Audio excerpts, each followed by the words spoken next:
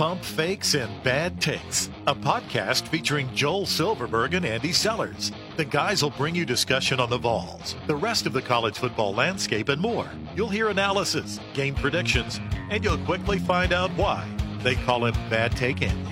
Pump Fakes and Bad Takes on Sports Radio WNML.com.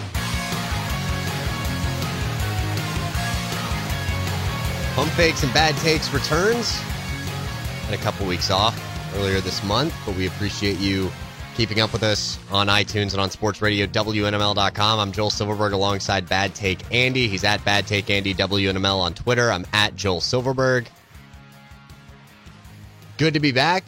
Tennessee, some big news in basketball earlier this week, and then finding out in football. Where's Jeremy Pruitt ranked? CBS Sports in a list compiled by Tom Fornelli, but voted on by multiple members of the CBS Sports college football staff, ranking the 65 Power 5 college football coaches. Where does Jeremy Pruitt rank? What does the rest of the SEC look like? We'll talk about that as well. And quickly getting right into it with Tennessee basketball, it's been very interesting for Tennessee when it has come to the front court positions. You have Admiral Schofield and Kyle Alexander leaving, obviously. Then Grant Williams decides he's going to test the NBA waters, and it's looking more and more like he's probably going to be selected if he opts to enter the draft. Now, he does have the decision upcoming whether he's going to stay through the draft process or if he's going to return to school. If he stays in the draft process and if he were to go unselected, I don't think that's going to happen. Then he has the option to the following Monday to return to school. But essentially, the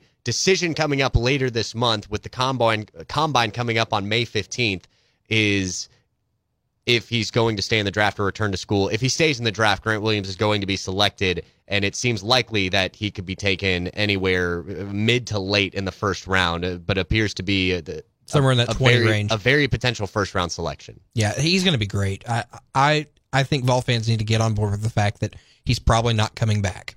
If he does decide to come back, it's going to be because he either doesn't like the team that he's projected to go to or he thinks he can do better. But John Wilkerson said in the previous weeks that why would you risk coming back and not doing as well as you have and then hurting your draft stock even more? I mean, you've already won SEC Player of the Year back-to-back years. If you don't win it your senior year, that's a negative on you when it shouldn't be.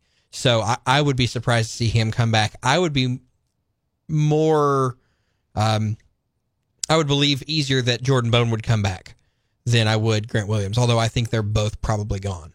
Yeah, it's actually more likely that Grant Williams comes back. Jordan Bone, with everything that we've heard up to this point, Jordan Bone is planning on staying through the process regardless. And unless NBA scouts were to tell him directly, the only way that you can improve your draft stock is with another year in Knoxville, and I don't think that's going to happen. I think Jordan Bone is convinced that whether it's being selected late in the second round, and Sports Illustrated released their top 60 prospects list earlier after the early entry deadline had passed. That doesn't mean he's going to get drafted. Right. But that means that at least some traction, somebody out there believes that Jordan Bone has some draft stock that might be rising, and a team could take him. Again, we've seen it in this situation before a few years ago with Josh Richardson. We weren't really sure if Richardson was going to be selected. We knew that he was a fringe pick, if at all. And then, of course, the Heat took him late in the second round, and he's been there ever since, and he's done quite well for himself. So the Heat have not had a whole lot of success overall, but Josh Richardson, he's made himself some money from playing basketball.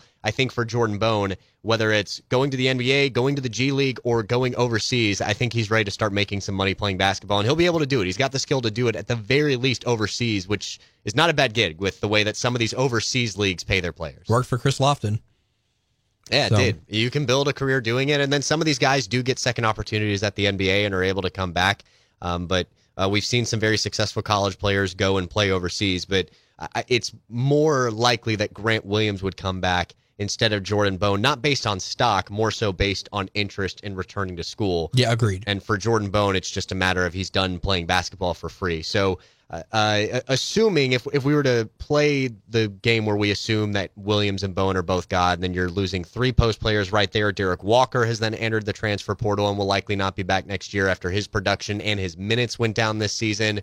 So it kind of leaves Tennessee thin at the post. You're left with John Fulkerson, essentially, returning for this season. And then you have DJ Burns, who spent his redshirt year going through the strength and conditioning program. There's not been a whole lot said about him, but he is the highest rated player coming out of high school that is currently on Tennessee's roster. And then 5-star guard Josiah James will obviously remove DJ Burns of that standing on Tennessee's roster. But you do have a number of guys coming in. You had Drew Pember out of Bearden, who is big, but he's thin, so probably needs to bulk up a little bit more. Well, now Tennessee gets another power forward earlier this week. Olivier Robinson-Camwa is officially committed to the Tennessee basketball program. He committed earlier this week and has also now signed his letter of intent. So he will join Tennessee's roster this upcoming season. He's expected to enroll in classes next month, playing high school ball in Maryland after moving here to the U.S. from Finland. Broke his leg, missed his entire junior year, but has picked up steam during his senior year, and that's a big get for Tennessee in the front court. A lot of people, when they look at this, if they don't do any research on it, will say, well, he's a 3-star. Well, he just got his 4th star over the weekend, and he's only got that 3-star because he was out pretty much the entire junior year. If he was able to play that, I think he would be a 5-star. I think this is a diamond in the rough, someone that is undervalued because they didn't get to see him play.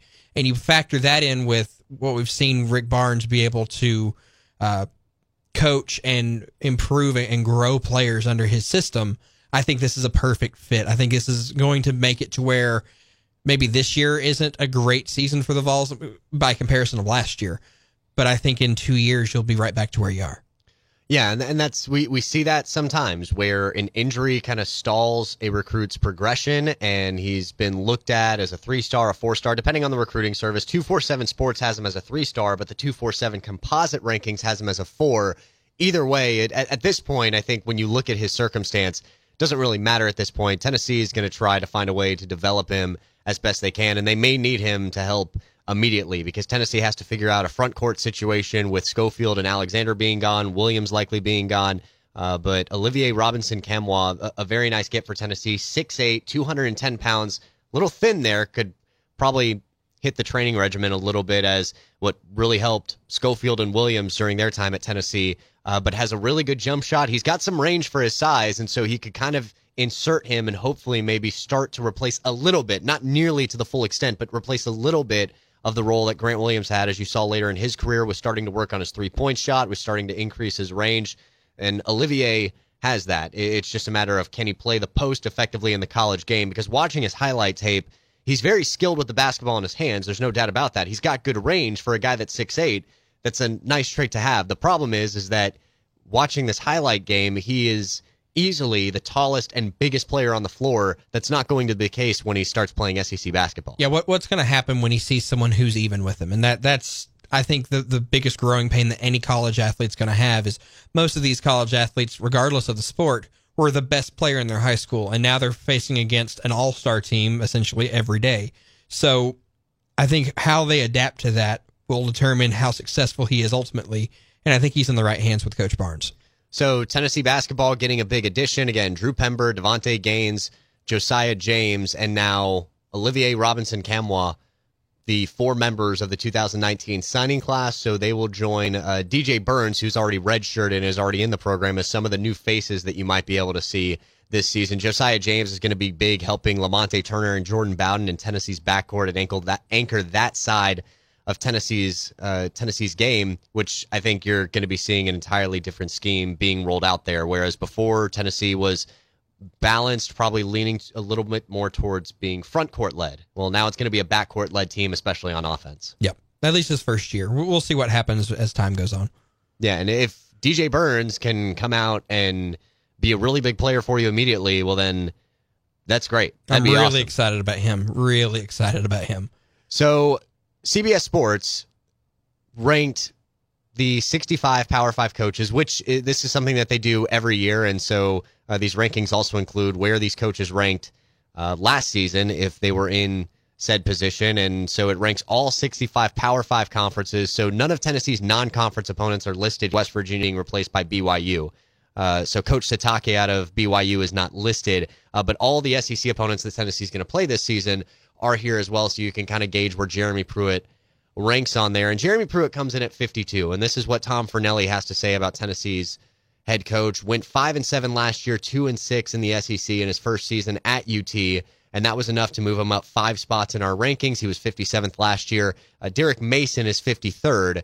after going 5-7 during the 2017 season, and then went 6-7 last year, 6-6 with a bowl game loss. Goes on to say about Pruitt, Vandy's team had a better season and beat Pruitt's Vols for what it's worth. He had Mason at 47 and Pruitt at 54 in his personal ballot, but he ends it by saying, "You're welcome, Tennessee sports radio stations," as something to talk about. But Pruitt being 52nd out of 65, part of it's going to be based on resume, part of it's going to be on achievement. Jeremy Pruitt has had one season as a college head football coach. He went 5-7. He lost 6 games by 25 points or more. I don't know how you could really be upset at the rankings. There's also a lot of first-year head coaches, and there's a lot of guys that you're still trying to figure out where their tenures are really going to go, because while last season overall was more of a failure than a success, you had some nice moments with the wins over Auburn and Kentucky. There's nothing conclusive you could say about Jeremy Pruitt's first year at Rocky Top. Yeah, I don't like him being 52. I think he should be better than that, but if you're going off just the stats, I understand why he's there, and with it being his first season under his belt.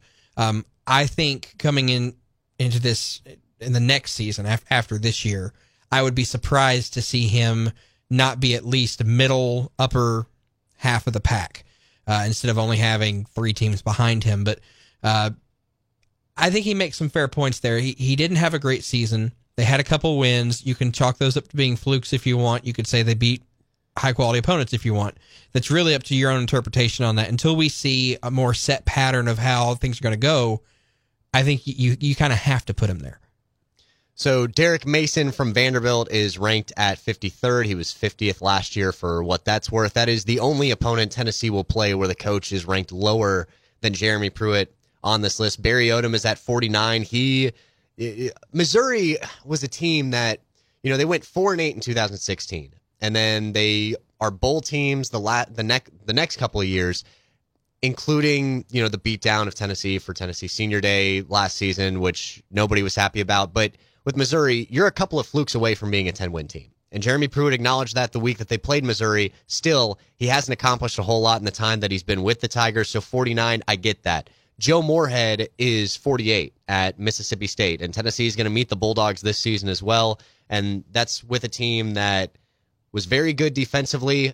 Boy, you're losing a lot of talent. Montez Sweat, Jonathan Abram, and Jeffrey Simmons, who was a first-round pick to the Tennessee Titans. So can Moorhead kind of figure out, plus you're losing Nick Fitzgerald, so can Moorhead kind of figure out everything that he's got coming back after all the players that he's lost and try to get that turned around in a pretty tough SEC West?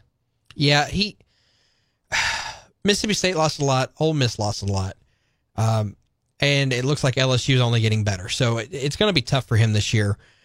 I kind of like him where he's at. Really, the last half of how they've ranked the SEC coaches, I agree with in relation to where they are in the SEC. I don't know that I would have even put him up at 48th. I might have dropped him back to 50 or maybe just 51, but you're talking such a small number there. I think he's got potential to do well there, and I think if they can continue to grow that, he'll do fine. I don't ever see Mississippi State becoming a top 5 team in the next 10 years. So I think he's going to be kind of that middle ceiling with a mid floor. I don't think he's going to ruin your program, but I don't think he's going to get you ultimately where you wanted to go. Mark Stoops at Kentucky is 39, and Fornelli kind of admits that's based on merit. Being able to win 10 games at Kentucky, that doesn't happen very often, so putting him in the top 40 is more of a heads up to Mark Stoops. 35 is where Will Muschamp is at South Carolina. And so, South Carolina, should they be able to win more games after seeing what Spurrier did? Now, Spurrier is an all-time coach, and so I get that. Will Muschamp is more respected than I think maybe given credit for the way things ended when he was at Florida. But at the same time, you look where Clemson's at. Tennessee fans complain about having to play Alabama every year. South Carolina has to play Clemson every year. And that's not any easier. So South Carolina has to play Georgia and Clemson. Last year, their over-under win total was set at 7.5. And you think, well, the South Carolina team is so much more improved. They should be able to get there. Well, the problem is... I picked them to win the East. Yeah. So the problem is... you have to go up against Clemson and Georgia. Now, nobody was picking them to win the East, but not overwhelmingly. Right. But at the same time, you thought, man, 8 wins should have been attainable. When you look at the strength of schedule that they have, and it doesn't get any easier this season, it's a tough job in South Carolina right now when you consider what Dabo Swinney's doing over at Clemson, because it adds that non-conference game at the end of your season where, man, there's so much on the line for Clemson. That's going to be a tough game to win. So 35 for Will Muschamp. You're kind of throwing him right in the middle there. And then you start getting into some of the other coaches that Tennessee is going to see that crack the top 25, and that's going to include Dan Mullen at Florida. That's going to include Nick Saban at Alabama, and that's going to include Kirby Smart at Georgia. All 3 of them are in the top 10. Mullen at Florida is 10. Smart at Georgia is 6. And then Nick Saban, of course, at Alabama is number 1. And you got A&M at 5, even though we don't play them this year. Yeah, Jimbo Fisher, another SEC coach. I think LSU is exactly where they should be. Last year they were 56th, and I think that was accurate as well. But they had such a good season, and either Orgeron is better than I think he is, or he's found a way to make something happen that shouldn't have last year, and it'll fall off this year. So I'm fine leaving him at 30 for now. If he does the same thing this year they did last year, he needs to be in the top 15. But sometimes when you look at LSU, as he mentioned in the article, it's more about LSU makes you good rather than you making LSU good. And I can understand that. He said the same thing about Les Miles when he was there. I don't know that that's necessarily the case because LSU wasn't great the entire time, but I like them being there. South Carolina, I feel like Will Muschamp should be a little higher, maybe in the 29, 27 range, somewhere in there, just because of what he has to go up against every year and the fact that he's still able to make a competitive team every year. They don't win 10 games every year, but they're competitive in a lot of their games. They're not blown out a lot. And I think that's a big difference here that I don't think they really reviewed that as it's not just how many games you win and lose, it's how you win and lose those games. Auburn, I think, is too high. I think Gus Malzahn is way too high at 24. I think Florida should be probably in the 15s to 19 range. I think they're too high. Georgia at 6. You could argue they could go up to 4, but I think that's fine. A&M at 5. I don't know that I buy that yet because we haven't seen Fisher be great in the last 2-3 years. And, of course, Saban at 1 I think is spot on. Yeah, I think with Malzahn, too, part of the credit for him is that now he's dropped significantly out of the rankings. He was 14th last year. Which is part of it. So it's not as if he's being praised for being 24th, but he's also one of few coaches that has appeared in a national championship game. That number continues to get smaller every year with when you have Dabo Swinney and Nick Saban constantly playing for national championships. I think for Ed Orgeron, moved him up significantly, having him at 30. He does suffer, I think, from the narrative of, it's LSU. Les Miles was struggling his last couple of years there, and when Ed Orgeron took over in the interim, man, there were some boneheaded coaching decisions in that interim season, but in the last 2 years since, he's won 19 games. And that's a really good coaching job, as much as you would hate to admit it, but it's also, you look back at the failures that he had at Ole Miss, that's probably working against him as well. So this, you would kind of think, all right, so is this going to be more conclusive? Because LSU also just had a really good recruiting class. So if LSU, this year will determine a lot about this. Yeah, so if they go 9-3, 10-2, 9-3, I think fans will be disappointed, but you also have to think you're going up against Jimbo Fisher and Nick Saban. So that is tough to find ways to win games, but they also steamrolled Georgia last year. So they've beaten good teams. Even though it was at home, they've still beaten good teams. So if they go 9-3 and that third loss is to a team they have no business losing to, that's one thing. If it's a really, really competitive SEC opponent, well, then that's something else you can look at. But if you're going 9-3, 10-2 again, should fans be disappointed? Yes. Does that mean Ed Orgeron's done a bad coaching job? I don't think so when you consider this has kind of been a revenge tour for him. And so far, 19 wins in 2 seasons is not bad, with several top 10 wins last year as well. If you can go 10-2 in the SEC West, having to play Alabama and A&M, and then whoever your East opponent, and Auburn, whoever your East opponent is. Auburn's had very disappointing seasons. It's not as if they're devoid of talent and they don't have a good coach. Gus Malzahn is somewhat achieved in his career. Now, he's on the hot seat this year, don't get me wrong, but it's not like Auburn is a bad loss. Gus Malzahn coach teams are always built like a basketball team. They make a solid base to where they'll win some games, but they need one star player to be great. And when he gets that one star player, he's fantastic. When he doesn't have it, the team struggles. And so I think that's the biggest knock on him. I don't feel like you can be a top 10 coach if you have to rely on one superstar player to make your team. Same way Butch Jones was. If he has a great quarterback that can run a system, he can win some games. He can show some things. If he doesn't have it, the team falls apart. So Tennessee ranked behind 7 of the 8 Power 5 teams that are on the schedule. No non-conference Power 5 matchups this year. So looking ahead into the top 10, you see Mullen at 10, very good first season at Florida, highly overachieved, and they're going to be expected to do more this season. Kirby Smart being at 6 at Georgia. His last 2 seasons have been phenomenal. They've come so close to knocking off Alabama. They've won an SEC title already and nearly made the college football playoff again. Then Nick Saban back at 1. Outside the SEC, are there any rankings that really stand out to you, whether too high or too low? Yeah, I don't really like Washington. Chris Peterson at 3. Last year he was at 5, and I felt like that was okay after the season that they had, but they did not have a good season this year. And they won the Pac-12. They still didn't have a good season. That was a really bad conference. Yeah, but I mean, they still won the Pac-12 and made a New Year's Six Bowl.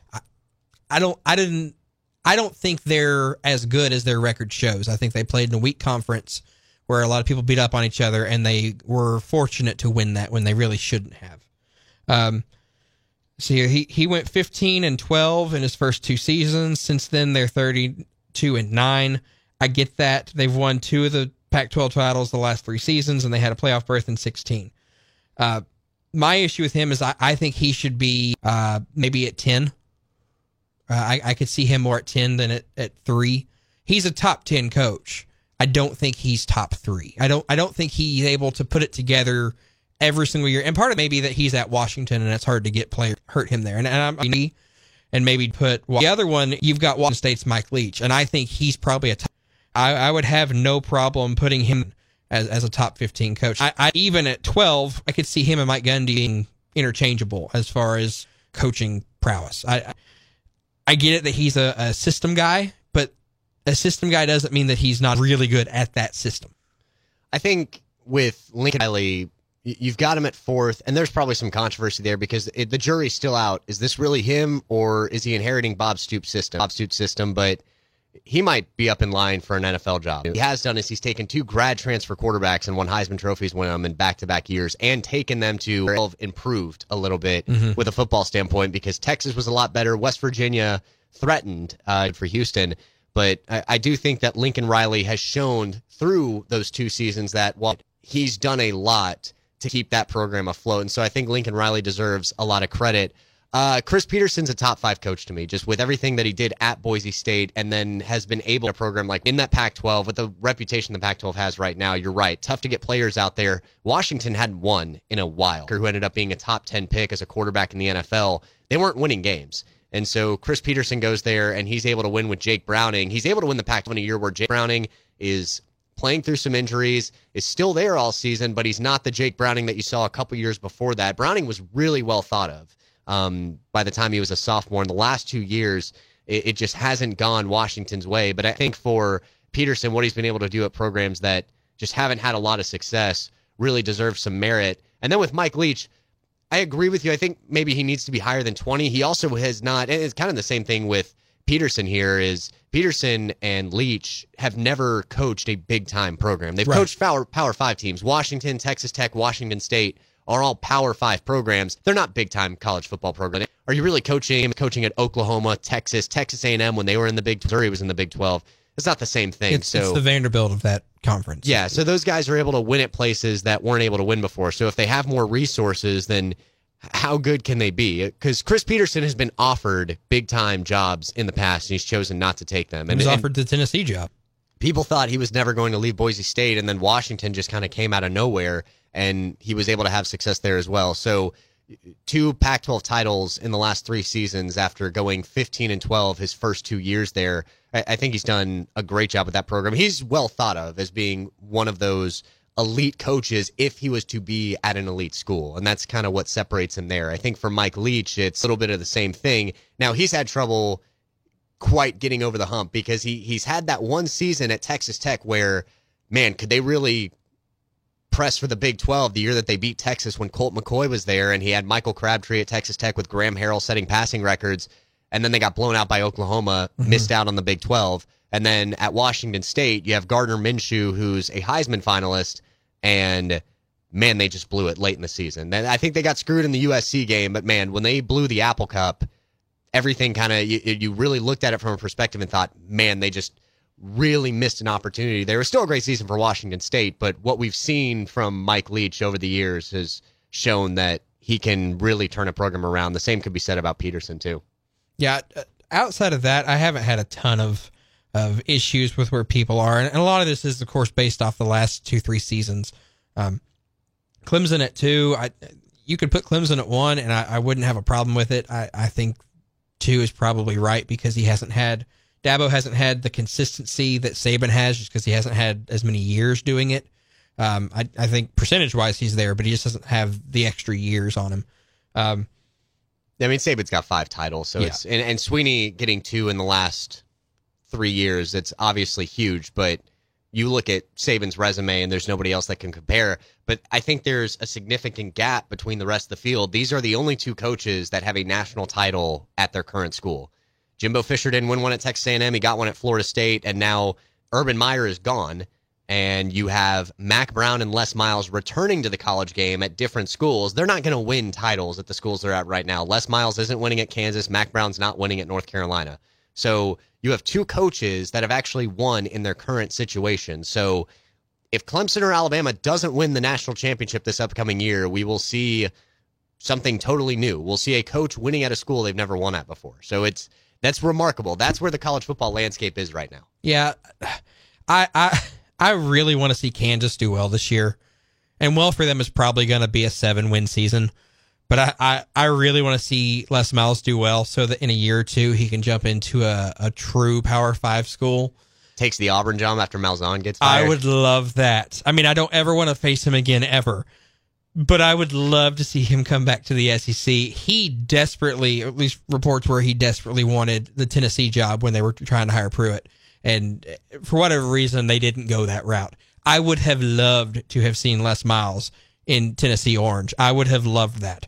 But I really am pulling for him. I want to see him get back to a true Power 5 school. Who is the next coach to join the fraternity of national championship winning coaches? Ooh, next one to join. So one that hasn't currently won it. Correct. That's a tough one. I would probably go maybe Mullen. I mean, he was on a team that did, but he wasn't the head coach. Right. I think he's got a real potential being at Florida, being able to bring in the classes that he's bringing in. Whether or not he can get past Georgia, I don't know. And whether he can get past Alabama, I don't know. I could see him doing it. I really I struggle to see anyone outside of the SEC come in and take that. Maybe Harbaugh, maybe. But I don't have a ton of faith in him. I think his experiment's about up. Still looking for a division title at Michigan for Jim Harbaugh. I mean, they're usually high ranked. They're usually a top 5 team. So I think he has the potential to get into the playoff and see what happens. That's pretty much where my thought for him is coming in at. But I just don't. I mean, most of these other coaches have to do a lot just to get in the conversation of being in the playoff in the first place. Yeah, I would say Kirby Smart is probably my pick of joining those ranks of a national championship coach. He's been so close the last 2 years, and he continues to get top 5 recruiting classes. Kirby Smart right now with what he's doing at Georgia, he's too good to not win a national championship there. If he fails to do so in his tenure while with the Bulldogs, I'll be very surprised, especially when you consider outside of Florida, he doesn't have to play Alabama every year. Auburn is the cross-division rival, which I don't think Auburn's in a great place, so there isn't an Alabama that you have to play every single year. You win the Florida game on a neutral field, it's hard to see anybody else in the SEC East dethroning you. So Georgia right now, in the next 2 or 3 seasons especially, could be primed to have a shot, because I think they're right there with Alabama and Clemson as teams that can compete with each other for national championships. I think Georgia might be the next best program at this current state that is national championship ready outside of Alabama and Clemson. I worry with Georgia. The only reason I didn't pick them is they've had a lot of transfers in his short time there. He's been great at getting players in, but I think he's struggling doing what Saban has done. It was saying, well, you're not playing because there's someone better, when maybe it's not as clear cut that there's someone better ahead of you, and so he's losing a lot of recruits. I could see that imploding within the next 2-3 years. It all depends on how well he manages that, but that comes down to management skill, and I don't know that he has that yet. So we will find out what these rankings could look like a year from now, but Jeremy Pruitt listed at 52 out of 65 Power Conference coaches. Again, just 1 year, so let's see what changes in year 2. A lot of space for Jeremy Pruitt to move up. Nick Saban continues to be number 1, and the season will get going in August when Georgia State comes to Neyland Stadium, and Jeremy Pruitt will continue the campaign for year number 2. We will be back next week on Pump Fakes and Bad Takes with Bad Take Andy. I'm Joel Silverberg. We appreciate you checking out the podcast on iTunes and on sports radio, WNML.com.